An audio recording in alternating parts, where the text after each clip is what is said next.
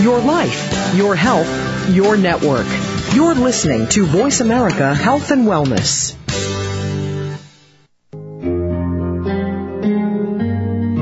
Welcome to Autism One, a conversation of hope, brought to you by the Sensory Learning Center with host and mother of a recovering child with autism, Betsy Hicks. All comments, views, and opinions expressed are solely those of the host, guest, and callers. In the next hour, Betsy and her guest illuminate how right now there is more reason than ever for individuals with autism spectrum disorders and their families to have the best hope for the brightest future. Through education and conversation, there is hope. Here's your host, Betsy Hicks. Welcome, everybody. Today we have a wonderful guest. Her name is Barbara Doyle, and she is a self-employed clinical consultant for people with disabilities. She provides training, technical assistance, and consultative services to educators, specialists, families, school staff, child welfare workers, adult service providers, and others. She is a frequent keynote and topic presenter at conferences and seminars, and I hope she's committed to being at Autism One for next year because we really want to have her there. Welcome, Barbara. Hi, Betsy. I have to start by telling my story because I just think this whole autism world is so small, and it always blows me away how things come back. And about 7 years ago, I was living in northern Illinois, and my son was in a school district with truly one of the greatest special ed directors I've ever known. Her name is Johanna White. She's just a really great lady. And Johanna had just been transferred to our district, and I was very defensive without giving her a chance, and I really barked at her for not knowing more about floor time in a kind of a Greenspan therapy way. And she said, no, I don't know about it, but I will learn. And my son Joey was really severe at that time, and classroom settings were not working for him. So I was driving 45 minutes a couple times a week to a wonderful floor time therapist, Michelle Riccamato, for what I considered was the only productive thing that he did all week. And Johanna told me not only did she want to go with me to therapy, but she wanted to take an autism specialist, Barbara Doyle, with her. I had not heard of you, Barbara, at that time, but I was welcoming you to come along, and it was a great experience. Joey went on to receive floor time through the school district shortly after. And, Barbara, I have to say, my mind was jelly at that time, so I have no idea what your first impression was of me. I do remember at that time you sitting in the back with Joey on the drive back and kindly but firmly keeping him in his car seat.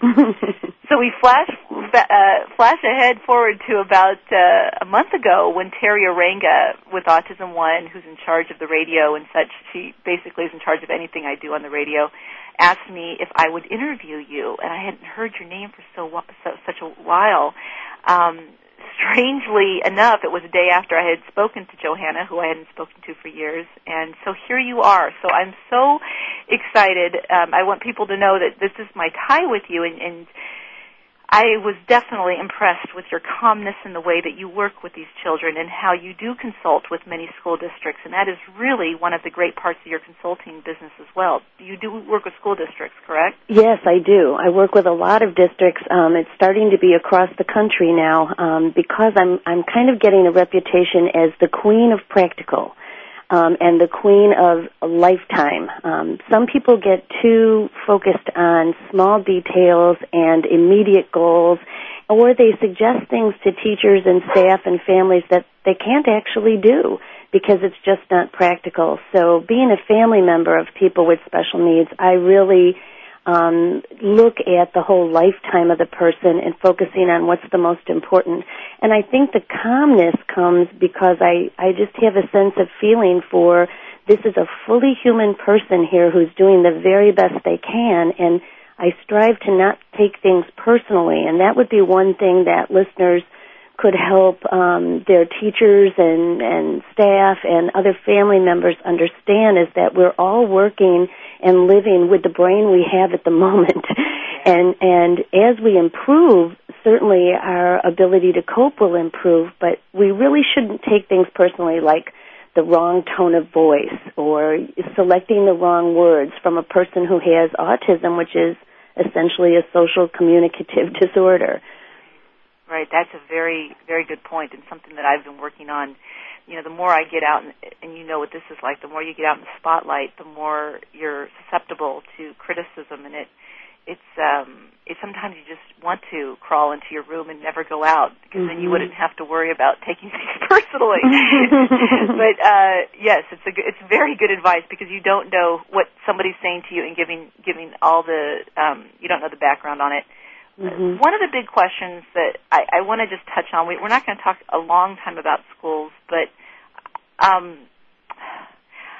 have a hard time sometimes with my patients, or even my own situation, kind of knowing what the school should be responsible for, because I hear you speak, and I get filled with great ideas, and yet, his teacher may get gun-ho, but, how much are they going to really be able to follow that through? And there's all kinds of litigations going on right now between parents and schools. And I have such sympathy for schools that people will know from my shows that they say, oh, you shouldn't. They create their own problems. But I do, because most of the people that I'm dealing with are the teachers who aren't getting paid a tremendous amount of money, who are doing the best that they can based on the education that they have. So should we take it as a responsibility to help educate these teachers? Where does this come? Where do we start? Well, I think the first thing to acknowledge is that the biggest problem in human services is that it's full of humans, and that everybody has stress both at their work and at home. And I really like it that you understand that most teachers are doing the very best they can with the tools that they've been given. They're doing a very hard job. They could make more money running a fast food business, and they could certainly have less stress. Right. But they really are dedicated, and especially our classroom teachers, our general education teachers, who never went to school to teach special ed kids, but who are now special ed teachers. Right. And so I think we do need to understand and expect that they may be undertrained. And one of the things we can do is go to our school boards, go to our principals, go to our special ed directors as parents or as other concerned professionals and say, here is something I could do. I could go to the local community college and make a 30-minute DVD about understanding young children with autism or high schoolers with autism or whatever, and you could post it on your website. Or I could hold an informal meeting and just talk to parents and teachers together. One thing that's really important is we have to stop doing parent training and teacher training. It's a really bad idea. We need to train everybody together because we've created such a barrier. And no wonder parents and teachers can't talk to each other effectively when they sit down.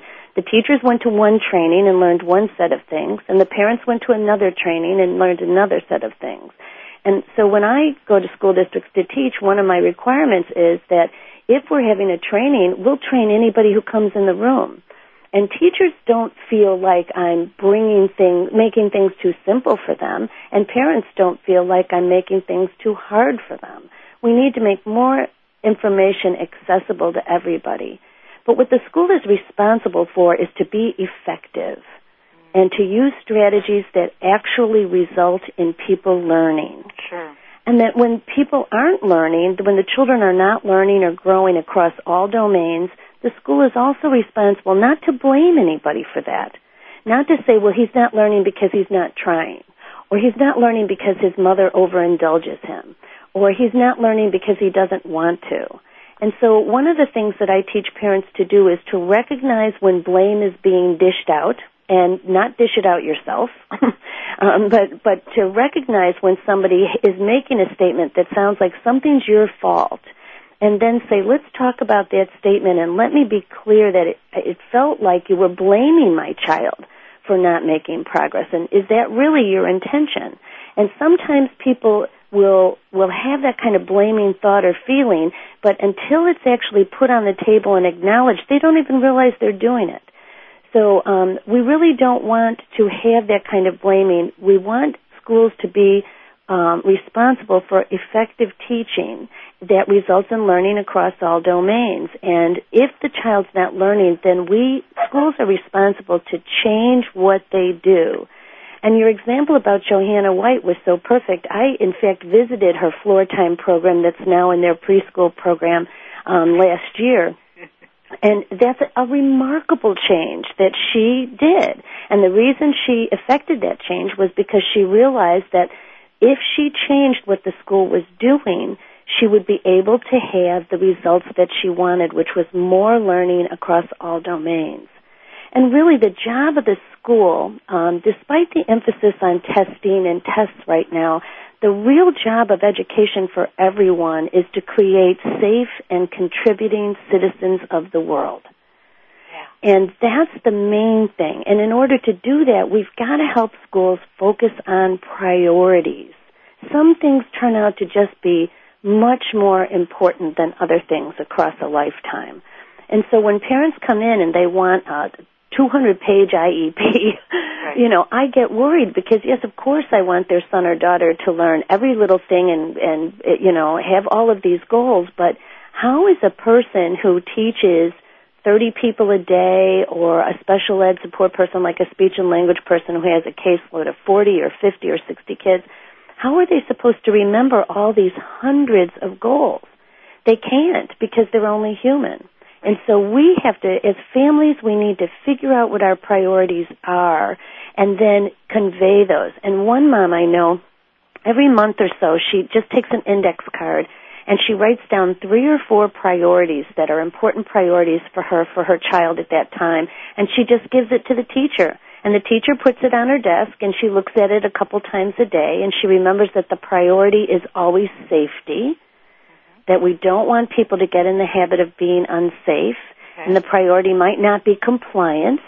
The priority might be that the child remain calm and self-regulated. A priority might be mental health, so that we're going to be careful so that our students feel good about themselves and their place in the world and have self-understanding.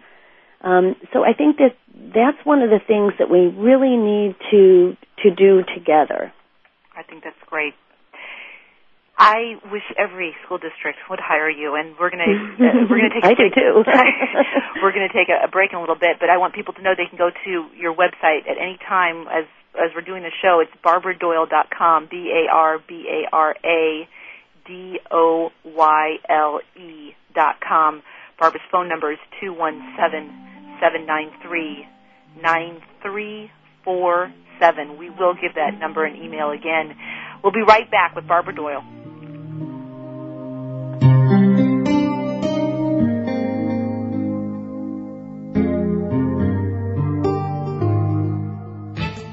A fresh look at today's health. Voice America Health and Wellness. We had a wonderful experience in our trip to the Sensory Learning Institute, and the main issue, to sum everything up, is that we went there with a child who was out of control and hyper, who had severe sensory issues and autistic tendencies, and we brought home a child who was vastly different. We brought home a child who plays with me and talks to me and looks in my eyes and tells me he loves me. The goal and focus of the Sensory Learning Program is to enable the central nervous system to better process sensory information by simultaneously stimulating visual, auditory, and vestibular systems with light, sound, and motion. By challenging these 3 sensory systems to work together and adapt to multi-sensory input, this intervention often improves speech, perception, understanding, social interaction, coordinated movement, and the ability to learn. We invite all parents interested in Sensory Learning Program for a child to complete the confidential assessment on our website at www.sensorylearning.com. Omega Institute is the country's leading center for holistic studies. Now you can experience selected workshops from Omega in the comfort of your own home. Join us for a live web broadcast with John Friend, the founder of Anusara Yoga. In this dynamic workshop, we learn the Hatha Yoga system that is a celebration of the heart and looks for the good in all people and all things. To find out more about our live web broadcast, log on to our website, www.eomega.org. That's www.eomega.org. Or call us at 800-944-1001. That's 800-944-1001. To perform at your maximum potential, you need to have all aspects of your life working properly. On Mind, Brain, and Body, Dr. Michael John Kell will bring you honest, open discussions concerning your physical, mental, and financial health. If you're ready to find purpose and meaning in your life, tune in to Mind, Brain, and Body every Friday at 8 a.m. Pacific. Mind, Brain, and Body on Voice America Health and Wellness. Radio dedicated to your health, wealth, wisdom, and purpose.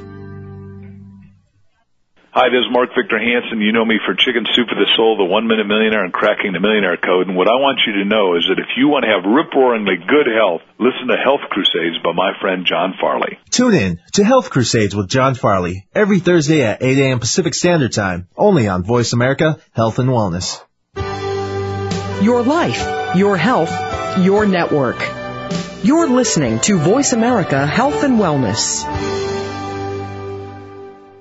Welcome back to Autism One, a conversation of hope with Betsy Hicks. If you have a question or comment, call us toll-free at 866-472-5792. Now back to the program. Here's Betsy. Welcome back. We are here with Barbara Doyle, who is a consultant and works with a lot of schools, works with a lot of families, but I had met her originally from working with a school many, many years ago, and she's gone on to be an amazing speaker and teacher of ways to work with those individuals who have autism all the way through anywhere in the spectrum, really. Going back to the school part, Barbara, are there any other ideas that you may have in making things work well with the schools?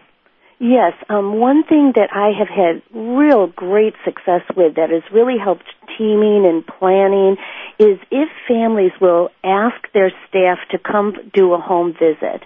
And maybe staff can come one at a time. You know, you have your whole team. You have a social worker and a psychologist and a speech and language person, maybe some classroom teachers. And at any age, if you invite them over to your house one at a time, just for half an hour or so, give them some cookies or some tea or something, and then let them just see your child or your adult child in the context of their family. It really makes, for teachers, a tremendous difference to see a person in what I call their real life. When we all go to work, that's one part of our life, but our real life and our real selves are who we are at home. And so when we're getting to know somebody as a friend, we don't say, well, come visit me in my office necessarily, but we might say, come over to my house where we can get to really know each other.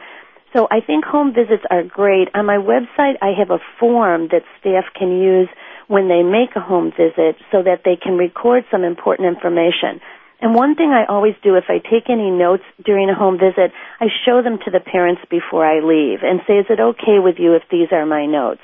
Because I think sometimes parents are thinking, well, you know, maybe she's thinking I didn't make the beds today, or she's thinking I'm not well organized, and I haven't made a bed since 1976, so I'm really not very critical about that stuff. And neither are all these working teachers. But I think it's important that we allow them to see our students in our homes. And so that we all become more real to each other. And the teacher or therapist is going to be more relaxed in your home, and it's going to contribute to the development of good relationships. Now, one thing is, though, never talk about people with autism in front of them like they're not there. So during a home visit or during a school visit, if the student with autism is present, and really this is just good respect for everybody, don't talk about them as if they're not there. Don't talk around them and above them. And perhaps especially if they're a person who does not speak or is considered not to have as many skills as other people have, we don't know what's going on inside of them. Couldn't agree more. And right. Temple Grandin even talks about how she had her worst meltdowns when people would be talking around her. And it was very confusing and disorienting. It was like, am I not here? Why are they talking about me like I'm not here? And so it's a very respectful thing. So if the teachers make home visits, be sure to talk to them ahead of time and say, you know, let's just make this a social call just so we can know each other a little bit and so I can show you my favorite cookies that I get. And but let's not talk about Joey while he's right there. We can certainly talk to him and with him and make positive statements even if he cannot respond, but let's not talk in front of people like they're not there. It changes everything if families and staff make this rule. It's an excellent rule. I think that's fantastic advice. I have a question, too, with the schools is how do you and we've talked about how busy they are, but how do you get them to communicate more with you? My frustration first I had a notebook, and then usually at the beginning of the year there's a few things in the notebook, and then it gradually starts to become nothing. So then what I did is I did a daily check sheet so that all they really have to do is just kind of fill in the blank as to what happened during the daytime. And even that starts to, now that we're into December, I've stopped getting that filled out too. The frustration for me is because my son does not or cannot come home and just tell me about everything that happened today. I don't know where he's at. I mean, I don't know if the kid next to him had a meltdown today, and I want to know these things, or if he may have been frustrated because he couldn't have the snack that the other kids had, or those kinds of questions. Do you find this to be a common problem with teachers and parents not being able to communicate effectively? Absolutely, and that again is the problem, as you said. The caseloads are so large. There's so many demands. They have so many different ways their attention is being pulled. But here's a couple of ideas that might help. One is that when students with autism arrive at school, they should be given a blank piece of paper, and on that paper somebody can write down just the main things that are going to happen that day. By the way, this will help with the whole problem of transitions, getting too stuck on your routines, being considered inflexible, which people with autism are not really inflexible, but they do have trouble adjusting when something unexpected happens. So maybe we would write in that we're going to have math and then we're going to have art, and we would leave a space between each thing. Now, I don't recommend that people do this with a picture schedule or do this with something pre-printed, because what we're trying to do is get the student to be able to adjust to changes that are unexpected and not part of the routine. And this is going to tie back to the parents here in a second. So maybe we would also write in, like when I come to do a consultation, 10 o'clock, Miss Barbara will be here. 2:15, early release today. We're going to go home early. We're going to get on the bus early. And whether the student can read or not read, whether the student understands or doesn't understand, you create this daily schedule list, and as you go through the day, you cross it off, and you write in something about that time. And so maybe the student would learn that at the end of math, he presents his sheet to the teacher, and she writes down, worked on times tables. And at the end of art, he would present that. And see, I like this because this is self-advocacy. We teach the student to get the information written down themselves. And, of course, they'll need some adult support to get in the habit of doing that. And the art teacher might write down made masks, and one child wet themselves and had to be taken out of the room, and that upset him, or something like that. And at the end of the day, that piece of paper goes home. And now the family knows what did happen, what didn't happen, and any main thing that happened. Anything of significance, like we were going to go outside to play, but we had to have indoor recess, which for some of our students with autism disorders, they really don't like that change. Right. They want to be outside. And so if they just put indoor recess, did puzzles, was fine, or upset by indoor recess, then that paper goes home at the end of the day, and moms and dads who I've seen so many times on my home visits, they'll be there and they'll say, did you play outside today? No answer. Right. Did you play inside today? No answer. Right. Did you play today? And see, I always say we have to be like lawyers. Don't ask a question you don't already know the answer to. Because otherwise, how are you going to prompt the right response? That's right. So one way to communicate, and that's such a simple thing. It doesn't require a laminator. It doesn't require special equipment. We don't need any Velcro. We don't need any board maker. We grab a piece of paper and a pencil, and that follows the student throughout the day. Now, the students who have the capacity and the capability and who can develop the capacity and capability can begin to do this for themselves, because we aren't asking them to write huge sentences. Or students who have a communication device, a typing device, they can start typing in keep a little file open all day of what happened and what didn't happen. So that's one way to get that communication better, and it's not hard. And once the teachers realize you don't have to run around looking for laminated pictures to do this, it's so short. And once they realize that this is a way that families are going to be able to help them prepare for things, and at the bottom it might say, remember tomorrow, Halloween party. so that you can help prepare your child. And then the other thing we have to do to communicate better with schools is get systematic. We can't do these things on the fly. You don't want to be communicating only with an aide or assistant who might be bringing your child to the car, although those are, lovely people that are doing a very difficult job for even less money. You may want to communicate with them about some things, but you really want to talk to the teachers.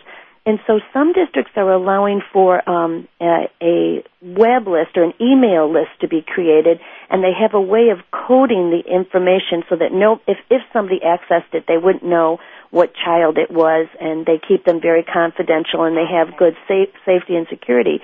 And so that maybe every Monday morning, the mother sends an email to everybody on the child's team and says, we went to the zoo, he was scared to death of the elephants, he loved the snake house, we were all surprised, or, he's got to go to the doctor on Tuesday, and those kind of things to everybody on the team. And then we say to team members, on what day of the week are you going to send us your weekly missive, your weekly email?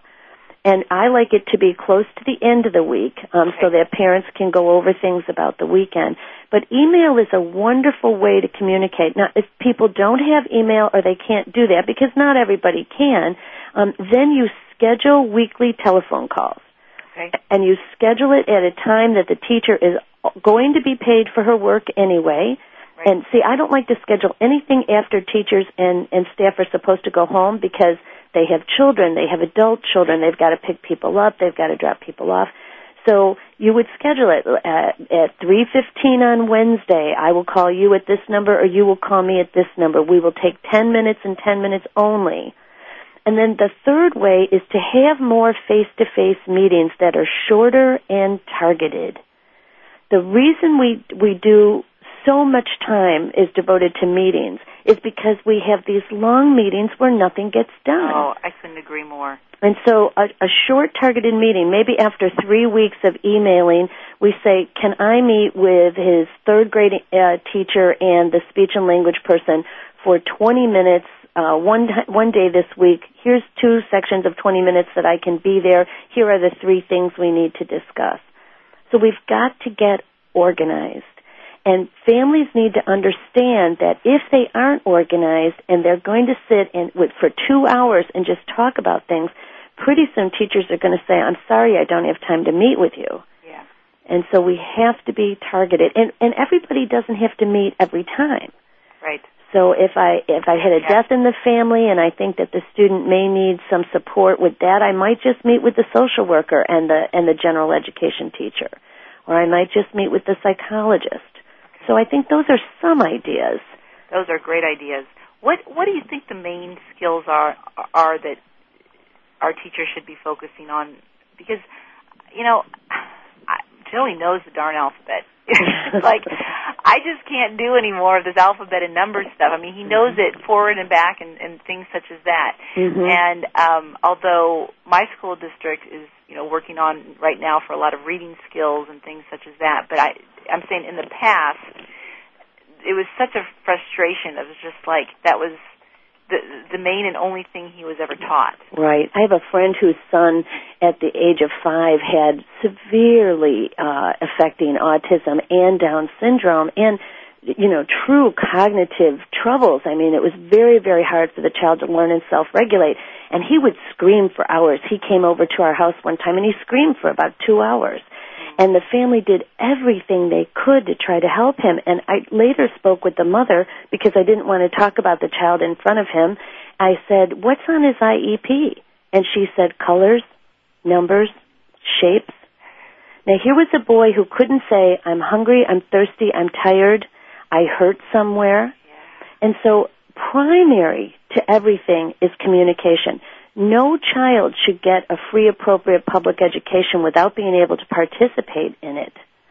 And you can't participate in it if you can't communicate.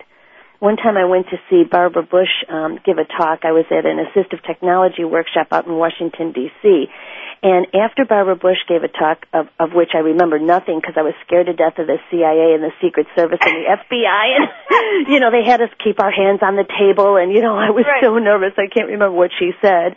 But then a man came to the stage, and he there was a microphone at the level of his knees, and he came out using a motorized wheelchair, and he turned and he faced us, and he obviously had some severe disabilities, and his body was moving in ways that made me think it was not under his control. And finally, one of his hands came up, and he pushed a button, and he gave a 20-minute lecture that it had taken him 2 weeks to program in, and he gave the lecture to like 3,000 people through a voice output device, and he said, I have always been in here.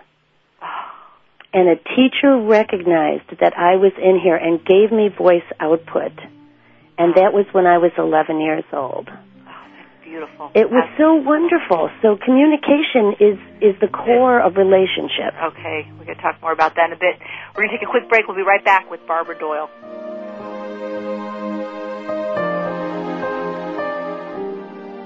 Opinions, options, answers. Voice America Health and Wellness. We had a wonderful experience in our trip to the Sensory Learning Institute, and the main issue, to sum everything up, is that we went there with a child who was out of control and hyper, who had severe sensory issues and autistic tendencies, and we brought home a child who was vastly different. We brought home a child who plays with me and talks to me and looks in my eyes and tells me he loves me. The goal and focus of the Sensory Learning Program is to enable the central nervous system to better process sensory information by simultaneously stimulating visual, auditory, and vestibular systems with light, sound, and motion. By challenging these three sensory systems to work together and adapt to multi-sensory input, this intervention often improves speech, perception, understanding, social interaction, coordinated movement, and the ability to learn. We invite all parents interested in sensory learning program for a child to complete the confidential assessment on our website at www.sensorylearning.com. The challenges we face day to day create physical, intellectual, spiritual, and emotional tensions, which affect the way we feel. Our body sends us signals, pain, stress, worry, that originate in how we think, feel, or behave. We're All a Little Crazy host, clinical social worker, and therapist Debbie Benching, and her expert guests look at the various influences that mold professional and public views of mental health, treatments, and methods to achieve emotional well-being. Learn to manage difficult circumstances in life and relationships with integrity and competence. Express emotion more clearly and gain depth and choices that lead to mental and physical health in your relationship and your life. Tune into We're All a Little Crazy with Debbie Benching, broadcasting each Wednesday at 8 a.m. Pacific, 11 a.m. Eastern on the Voice America Health and Wellness channel. We're all a little crazy. Clarity, healing, and change through personal growth. Opinions, options, answers. You're listening to Voice America Health and Wellness. Welcome back to Autism One, a conversation of hope with Betsy Hicks. If you have a question or comment, call us toll free at 866-472-5792. Now back to the program. Here's Betsy. Hey, welcome back. We're here with Barbara Doyle, and we're talking now about communication skills that need to be taught in the schools. I would ask her the question about what are the main skills we need to be focusing on, and I want to hit more of that. Can we talk more about communication skills? Sure. I just think that it's important for people to realize the importance of being able to communicate, and that no one is too low to learn to communicate. No one is too severely disabled to learn to communicate. We have to start with where the person is.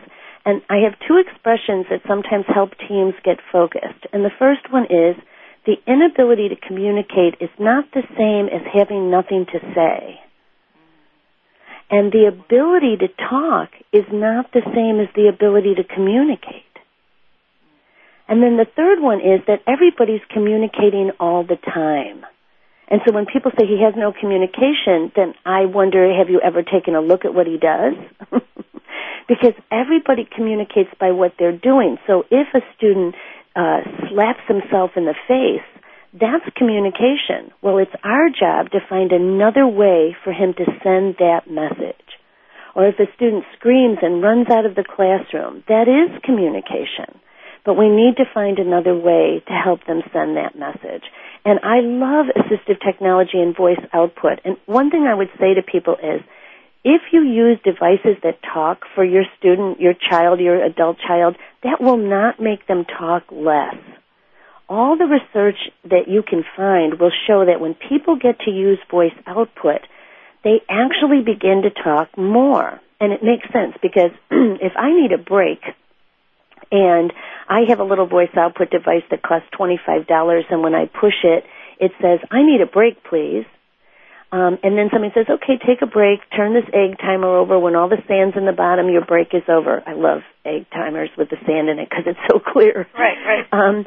Pretty soon when he needs a break and he has the thought, I need a break, and he pushes the button and it says, I need a break, then his brain makes the connection between what I was thinking and feeling and what these words are that I should be using.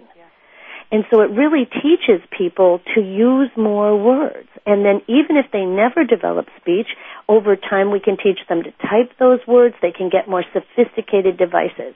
So just as the gentleman who spoke after Barbara Bush spoke, he said, when I started, they thought the most I would ever do would be able to choose from 3 options. He said, but now there is nothing I can't say.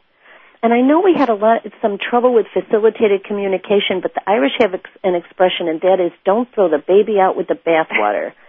Okay? There were problems with facilitated communication, but all of a sudden, because of those problems, people are not being taught to type on devices that can then speak for them or that other people could read.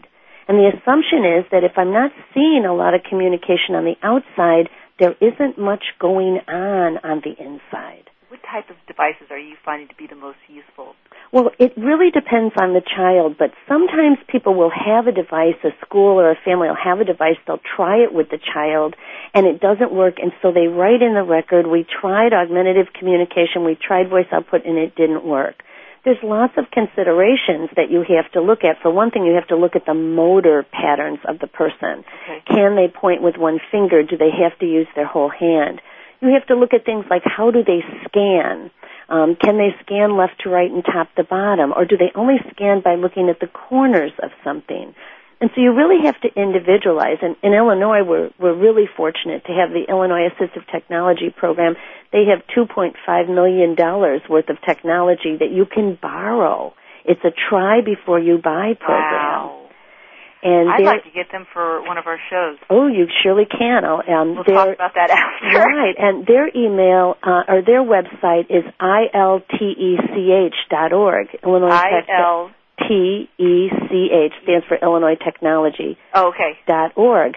And if you go on their website, they can give you, it says all 50 states, and you push on that button, and all 50 states have an assistive technology program that's funded by federal and state dollars. And so no matter where you're listening to this show from, your state has a program. Now, whether or not they have a loan program, I don't know, but we should really advocate that every state has a loan program. So everybody needs a voice. And for some people, we're using line drawings in the picture exchange communication system. Well, if you read that whole manual, you'll see that over time we're supposed to get rid of the line drawings, make them smaller and smaller and smaller, and go to words, printed words. I like to start with printed words only, even in my 2-year-olds, and move forward. If they don't learn to recognize and have a sight vocabulary for communication, then I'll add in another form of communication. But there's really no research to say that people have to understand pictures before they can understand print. Okay. And if you have pictures and laminators and board maker and everything, it can be really hard for people. But if a student is allowed to communicate with 3x5 cards that have words on them, that's going to be something that we can generate anywhere. One thing that I worry about is that people with autism have a limited ability to identify an internal state and tell it to somebody else. And all the parents listening know that because they found out that the child had a ruptured appendix 3 days later, or they found out the child had strep throat and never did anything that would indicate it. My nephew Tom has autism. He's 22, and he's a junior at California State University in Northridge. And his mother is Emily Island, who is a specialist in autism and people who speak Spanish. She's fluent in Spanish, and she's my sister. And so one time Tom was coming off the bus, and Emily looked at him across the street and said, "Oh my gosh, he has a fever." And I said, "What are you, psychic mother? How do you know you're nowhere near him?" She said, "See that line between his eyes? When he draws his eyebrows down, he has a fever." Well, it's very important for families to write down how they know if their child is sick. And then another great strategy for this kind of communication is to have a card that says HURT, H-U-R-T, in every room of the house, in every place in the school. And when anybody is hurt, you go and get that card, and you put it on their hurt spot, and you show them to show that to somebody else. So if their little brother falls down when he's roller skating and he comes in crying and his knee is bleeding, we would take the hurt card after we, of course, bandage him up and take good care of him mentally and physically. We would get the hurt card, put it near his knee, and help the child with autism come and get the hurt card, put it near the child's knee who is hurt, and then show it to the mother, show it to the father, to the sister, to someone else. And so it becomes a metaphor for the person with autism that there's this thing called hurt. And when I feel that way, I've got to tell somebody where I hurt. So I have to identify it as hurt, and then I have to show it to someone. And one of the big problems we have is that when kids are hurt, we tell them they're not hurt. A child falls down, we say, "You're okay, you're fine." That's true. And I think the child with autism might be thinking, "Shoot, I thought this was hurt. You mean this is fine?" You know, it could be a little confusing. That is so good. Okay, well, my question comes, and we only have a short time until we have to take another break, so we're going to have to carry this over. Okay. But my big problem, because I have a hard time sometimes in this. If I have a hard time, the school has an even harder time differentiating between hurt and unregulated. Mm-hmm. And, you know, as you know, Joey, from the past, he was a very, very sick child. Now, he is much better now. He does not have painful episodes anywhere nearly as enough, but occasionally there's a food that may give him a stomach ache, something that is a little off and gives him a headache, and but then he also will scream hysterically for, you know, he'll be watching a video and just start screaming hysterically, and the scream is not that much different than the "I ate something bad" scream. So we're gonna take a break before you answer this, because I know it's gonna be a long answer. But we'll take a quick break and then come right back with Barbara Doyle talking about regulation. Don't forget to visit our website, barbaradoyle.com. We'll be right back.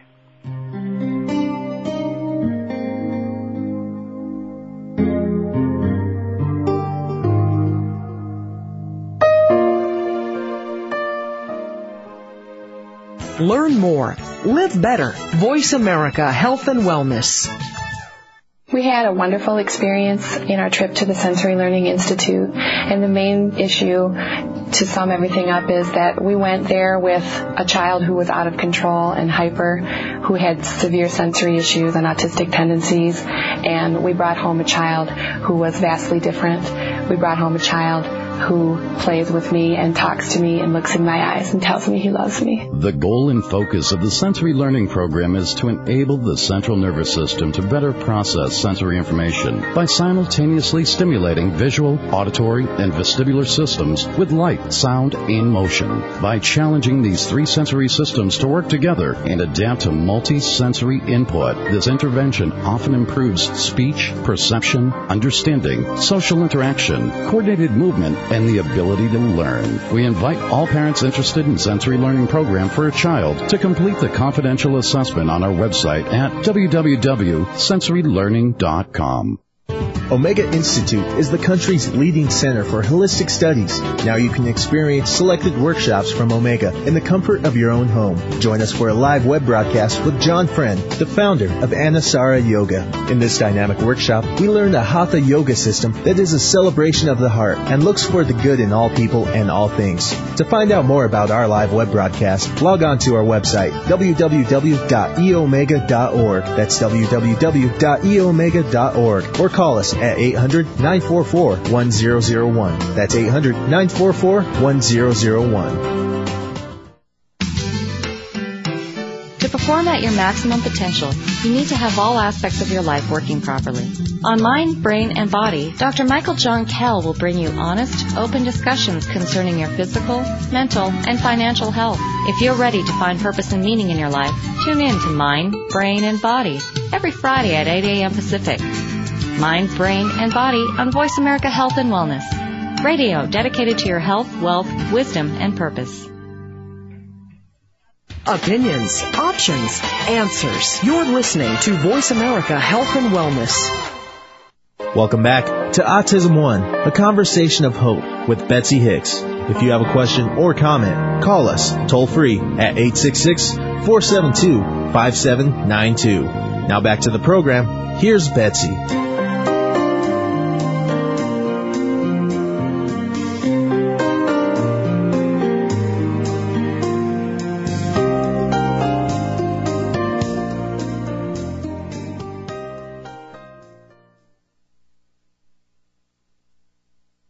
Welcome back to Autism One, a conversation of hope with Betsy Hicks. If you have a question or comment, call us toll free at 866-472-5792. Now back to the program. Here's Betsy. We are back with the wonderful Barbara Doyle and talking about regulation.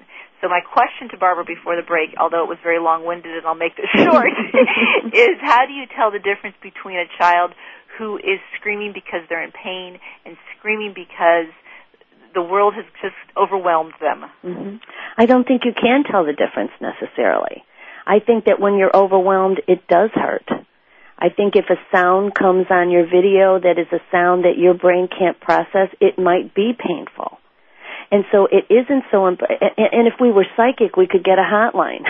Right. You know, I mean, we don't know. And so people say the same thing to me. They'll say, well, how do you know if he can't do it or if he's refusing to do it?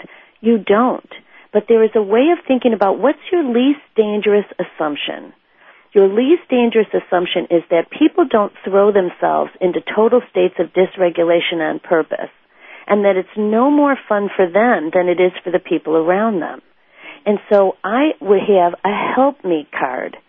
And just like the hurt card, if there's a help me card nearby, if somebody even shows the slightest sign of dysregulation, we would teach them to give me the help me card.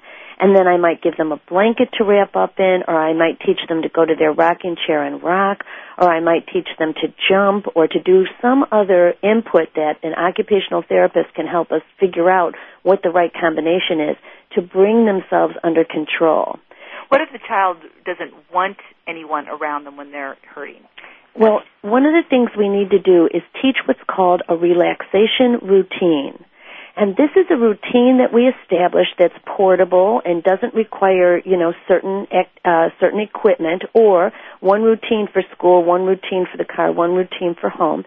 And a relaxation routine is the idea of chaining together several things that the person finds very relaxing. Then we practice the relaxation routine when they're not upset. When a person is already upset or dysregulated, they cannot understand what you're saying to them. Okay. And talking to them makes it worse. Now, how do I know? Because every person who has autism, who ever wrote a book or gave a lecture about having autism, says that when they're dysregulated, they can't even hear you. Donna Williams says she can see your mouth moving, but she doesn't even know what you're saying. Wow. And she's a very high-functioning, capable author, lecturer, person, a wonderful woman. And so one of the things we have to understand is that we practice the relaxation routine when it's not needed. And then we know how our kids love routine. So that if the first step of the routine is to wrap up tightly in a blanket or put hand lotion on or turn on certain soothing music or something like that, and then we chain together several relaxing things, all we have to do is start the routine prior to them being completely dysregulated, and they may feel driven to complete that routine, which is then relaxing. The idea is you don't teach Lamaze to a woman in labor. It's a little late. And you don't teach self-regulation to someone at a time when they're dysregulated. Right. You have to prepare for it and practice. And I try to teach everyone that the person with autism is always doing the best they can at that moment. And even though we can't tell the difference between can't and won't, and we can't tell the difference between hurt and dysregulation, and sometimes those two go together, of course, what we can do is assume that the person needs our help and quiet support at those times, not to be taught at that time because you can't learn when you're upset, not to be consequenced, not to have something said to them like, well, if you don't get your act together, you're not going to get to do this. Those things are not helpful. They're not helpful for any human being. When a person is dysregulated, it's not helpful to raise your voice, talk a lot, demand that they say something, because they simply can't process that. And one thing I wish that I could teach everybody in America is when people are very upset or dysregulated or having what we call in our family a meltdown, that is a time when you should not touch them unless there's imminent danger to a human being. So if there's a student who has Down syndrome and autism or some other disorder and they're on the floor and they're not getting up, assume that they can't get up right now, that their brain-body connection has been made less helpful by this state of dysregulation, and don't try to pull them up, and don't touch them and try to move them, because that is how people get hurt. And our primary goal for everyone is that no one ever gets hurt, because you can't take that back. When someone is hurt, you can't write something down and say, well, he didn't mean to. I mean, we should if we know the person did not have the intent to hurt. The only exceptions to that are, of course, safety for someone. So if you're trying to step out in front of a bus and you're dysregulated, I'm touching you because I'm not going to let you get hurt and get hit by that bus. Or if you're trying to break glass or jump out a window, I know I'm going to contribute to you being worse in your dysregulation, but I can't let you hurt yourself. Or if you're going to throw a chair, I'm going to have to take the chair. So in those cases, we have to do what is necessary in the moment to keep everyone safe. But otherwise, if a person's dysregulating, it's our job to have a calm, supportive presence. And if we do talk, to say things like Dr. Greenspan says, like just say, you're not in trouble. I'm with you. I'm not going to let anything bad happen. We're okay together, with maybe 15 seconds of space in between each thing. And that gives the person the opportunity to know that they're not in trouble, which is going to make the dysregulation worse. And it gives them the opportunity to know that when we need each other, we're there for each other. And that helps them regain their control faster. So those are just some ideas. I think it's bad to teach people to use restraint or physical intervention as a first-line defense for dysregulation. How many, you're talking about having a series of things. I can think, I know in my son's situation, rocking, swings, those things are all very helpful in regulation. So how many, a series, and how long should you do it? For example, if you know rocking and swinging and I'm trying to think of something else that might be helpful. Music would be helpful. Is there a certain formula for it? I mean, I know it's not a one-size-fits-all, but I'm trying to have people who may have an idea, know how to actually set up these. Right. Well, one of the things that you need to think about is portability. So if rocking, which, by the way, is very calming for most human beings, if that's part of it, we need to teach him to rock even if he's not in the rocking chair. And we need to, and I think it's very individualized, and you'll have to experiment around a little bit. If you do rocking and then deep pressure touch, teach the person to apply deep pressure to their own thighs, apply deep pressure to their own shoulders, apply deep pressure to their own wrists. You'll see as you start doing these things, oh, look, after he rocked for 1 minute and he applied deep pressures to shoulders, knees, and wrists, he's fine. He's chilled, Then you'll know, well, that's enough for this person. And think about portability. A friend of mine, her son relaxes very well if he has one of those tight spandex tubes to crawl into. Well, you can't do that in Kmart. But you might need it in Kmart or some other big place, And so we need to think about multiple routines. There's a wonderful essential oil that I use through Young Living that my husband recommends to a lot of people. It's called Peace and Calming. Mm-hmm. And that is a good way to help trigger memory of a calming effect. Mm-hmm. And olfactory, the sense of smell, is the one sense that is not impaired in autism. It's so important for people to remember that the nose knows. And so if mom always wears a certain scent and the student is used to that, maybe we're going to make a little thing with like a film canister with a piece of cotton in the bottom and a couple of drops of mom's scent on it. And part of the relaxation routine will be to open that and give it a good sniff. That's a great suggestion. We have to go. I need to stop because you have so much to teach people, and I encourage everybody listening to call their school district and have them hire Barbara to come to their district to give a presentation to the teachers and the parents together, as well as the aides, everybody all together, because she can do that, and she is absolutely fabulous. I've heard just rave reviews from teachers around the country. Website is barbaradoyle.com, BARBARADOYLE.com, and her phone number is 217-793-9347. Barbara, thank you so much for being my guest today. You're so welcome, Betsy. It was fun. We'll be back with y'all next week. Bye-bye.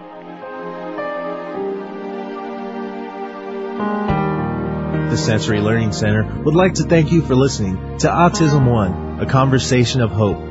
To contact Betsy or get more information, visit autismone.org. Tune in next Tuesday for another hour of education and conversation on Autism One, a conversation of hope with Betsy Hicks.